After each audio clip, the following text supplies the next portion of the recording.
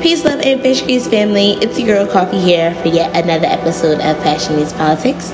I am here with Miss Stephanie D. King, activist, t-shirt connoisseur. She over here with a Byron Douglas shirt on, y'all. That's right. I'm in awe right now.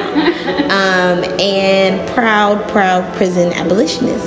Welcome to the show, Steph. Thank you for having me. Thank you for being here. So we'll just hop right into it. Tell the people about the work you do in the world and why you chose to work in prison abolition. Okay. That's a simple enough question. I'm a prison abolitionist, which I'll take just a short moment. There's a really good illustration. I forget who it's done by. It's an interview with Mariam Kaba. I forget who actually did the illustration, but it's about prison abolition. And it's what I send people when they ask me what that means, which people don't usually say, well, what does that mean? People usually say, oh, so you just think all the killers and rapists should be running in the streets? And no, that's not language that I use or what I mean. What most folks who consider themselves prison abolitionists mean when they say abolish prisons is that we want to see a world without prisons, and we want to see a world that doesn't need prisons. So not just like burn down all the prisons and like let the people run free. Right. It's like, what are the things that we're not doing to meet the needs of people who end up doing things that are illegal or criminalized and they end up in prison. Right. There was also a clip when what was the event that happened, and there was the native elder on video talking about, it was like a MAGA protest. is that what it was? And then they were like, this guy's had trouble in the past, and we're like, what does that have to do with him protesting? Part of his speech though was about, and the content wasn't even originally like prison or prison abolition. Part of his speech was, when we had this land before, colonizers came, like we didn't have prisons, we didn't need prisons, we didn't have walls. That was his point. He started with walls and went to prisons. Mm-hmm. Anyway, I came to this work. I used to do almost all of my sort of professional and personal work, like from college forward, has been somehow related to justice. And so I was doing educational work around domestic violence or intimate partner violence. And a colleague was running a support group in a women's jail here in Philly.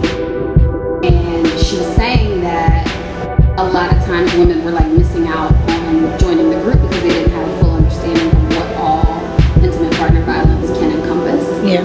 And she said, what if you did an education group? And then that could be an entry point for some folks into a support group. And so I started doing that, which was really my first, even when you when you have family in prison or folks that you know and you visit them, you're still in the visiting room, right? So you see the lobby, you see the visiting room, but you're most likely not seeing any common spaces that the folks who live there are in. You're not seeing cells. So when I was doing this work, I was seeing all of that, and I just before that had no idea what was happening in prisons and jails in the U.S. to that extent.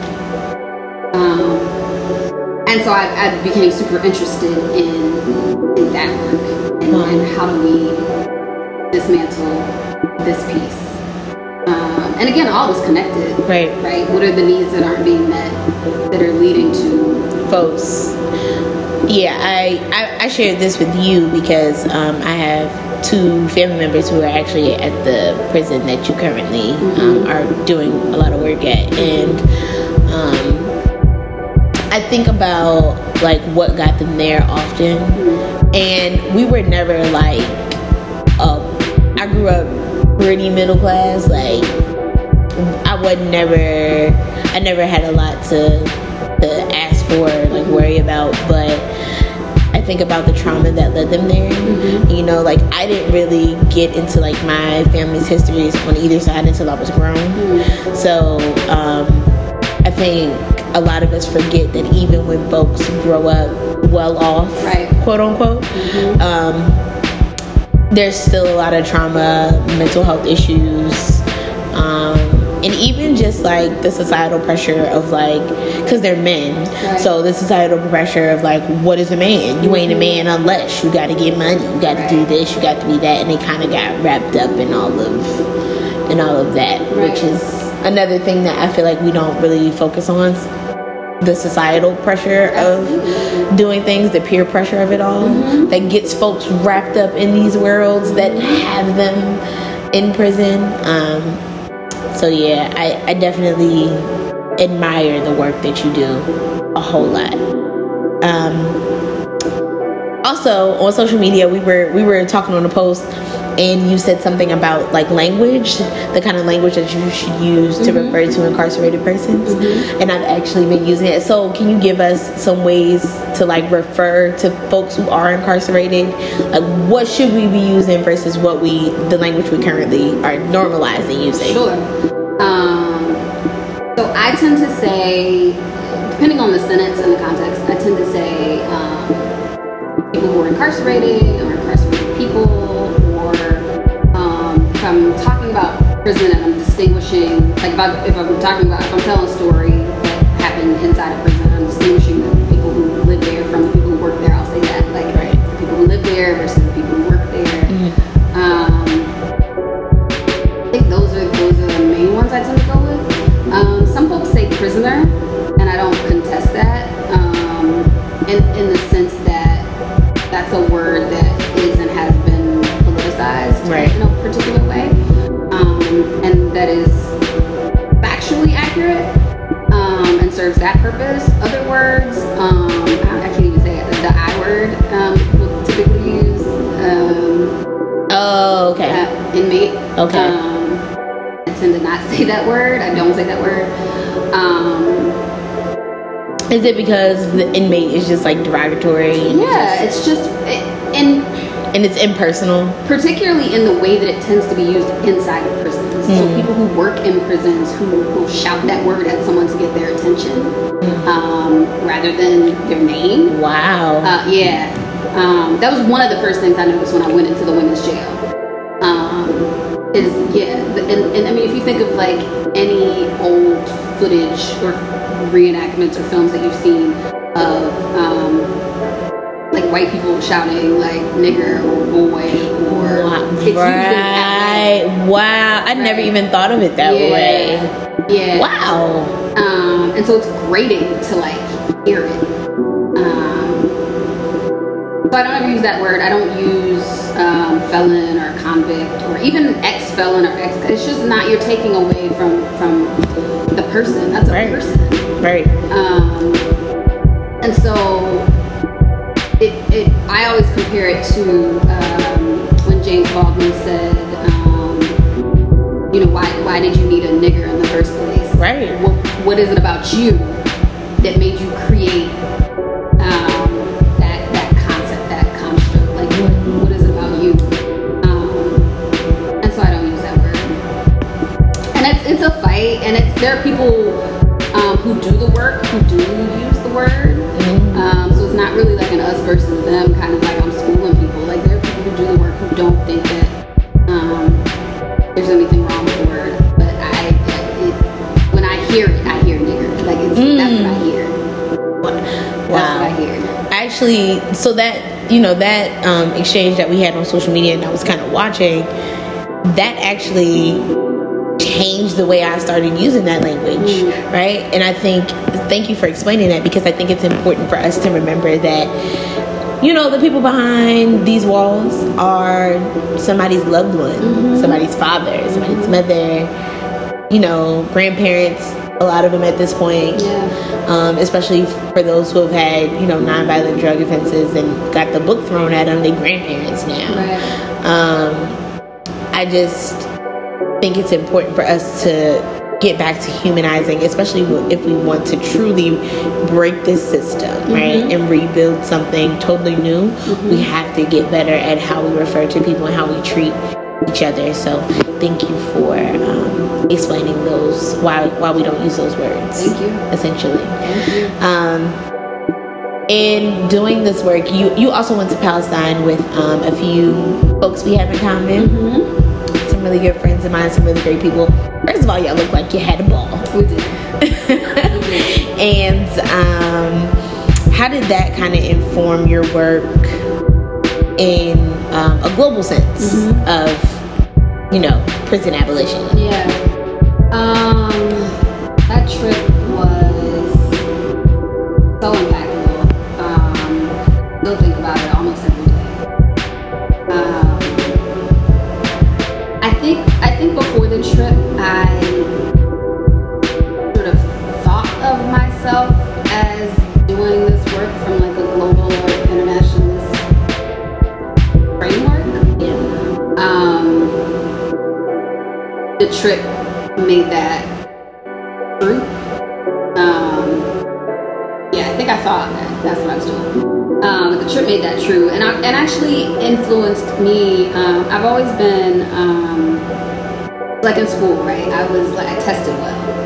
I was a good student, I was a great student, tested well, could comprehend things long enough to pass the test, but was really not strong at retaining information when it came to like history, civics, any sort of. So you were a math and science person? English. Okay. I did well in math. But yeah, no, science and all of it. It just wasn't, I didn't, and I took that into adulthood and then carried like all of the like anxiety and so, I paid attention to like politics and current events as much as I could keep up, which often felt like not enough. Anyway, having gone there, and I had a sort of better than average understanding of what was happening in Palestine because of friends that I had who were Palestinian. Right. And that's literally the only reason I had any sort of understanding of what was going on there, because it fell under the category of those things that I just had told myself I didn't understand and then didn't try to connect to and understand. That trip has influenced me in such a way that I've worked to figure out how I can study and learn and retain information about happenings in the world. Yeah. And so I actively pay attention now to because all these things are connected, right? So like the unrest that's happening right now in Kashmir, like it's all connected. That's all like right. I'm certain the people in power in India are like following like the Israel playbook. Of course. Wasn't it? Didn't the Philadelphia Police Department get trained by them, or like? Definitely NYPD. Okay. And I can't. I think they were trying to. Still am that person who doesn't retain. It's all right. No, because I think I think they were trying to get trained by them on some like takedown tactics and stuff. And we were all like, oh fuck no! Like it wasn't even that long ago. I think it was like a summer and a half. Because maybe. These systems aren't separate or disconnected, and so that was why visiting made me understand. Like you really need to try. You don't have to be an I don't have to be an expert. I don't have to like know all the names and know all the places to understand that all of these things are connected, and to pay attention to the people who live there and who are from there, who are telling us like here's what we need and here's how you can support and here's what we'd like you to post and here's what we'd like you to sign. Right. And so just understanding. So two main things came from that trip for me in terms of like my politics and my action. It pushed me to learn and pay attention to what is going on around the world.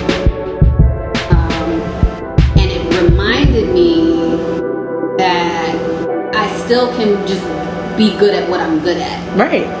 And still be involved. Like, it's that sort of, and I also was, there's a meme that goes around about kids in gifted programs and like how they grow up to like not try things that they won't automatically be good at. I'm that kid, so it's pushing me to like not be worried about like being perfect and always getting it right, but to be involved, and to know that these things are connected and that it's our duty. And this is all, the teachings of Malcolm and Assata and all these folks have been telling us for decades, like, this is all connected and it's our duty to, like, work on all of it. Right. And I think I'm just now getting to that point. But I'm in my 30s, so, yeah. I'm not that late. It's never too late to put your hand to your part of the plow. Absolutely. I think that's where a lot of folks are like, I don't know, like for me, organizing was intimidating because it was like, I don't know where to start, where to begin, how I'm gonna get in this thing. And then I realized that my gift is like loving youth and children and like getting them politicized. Absolutely. So that is how I began to do the work. Absolutely.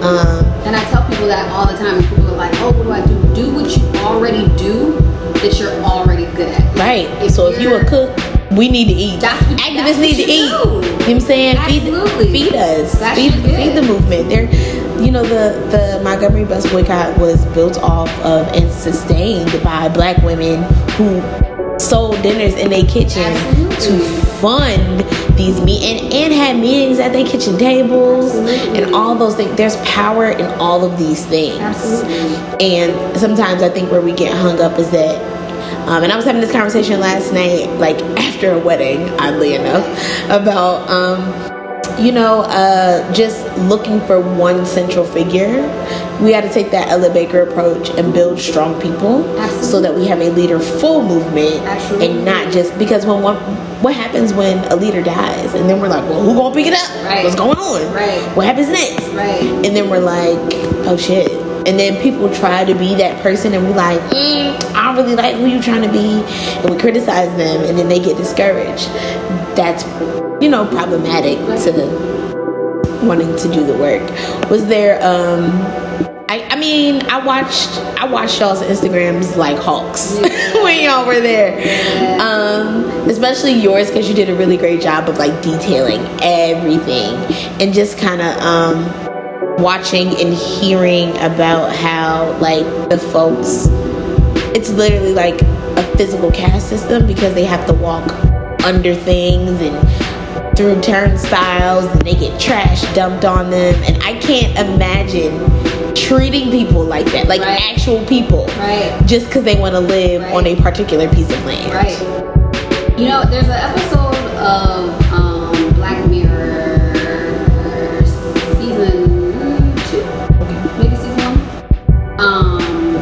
where there are soldiers.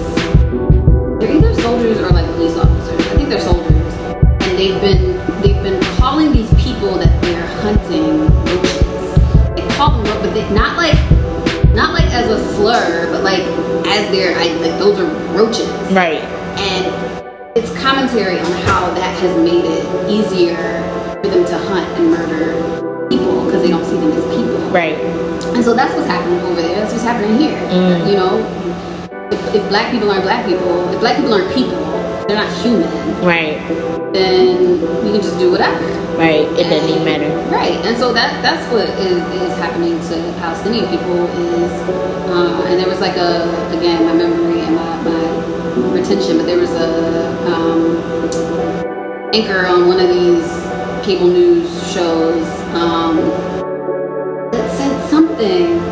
I mean, there's like a whole history of sort of erasing the humanity, even in labeling Palestinian people, and that's what it's a part of, to make it easier to just treat them any kind of way.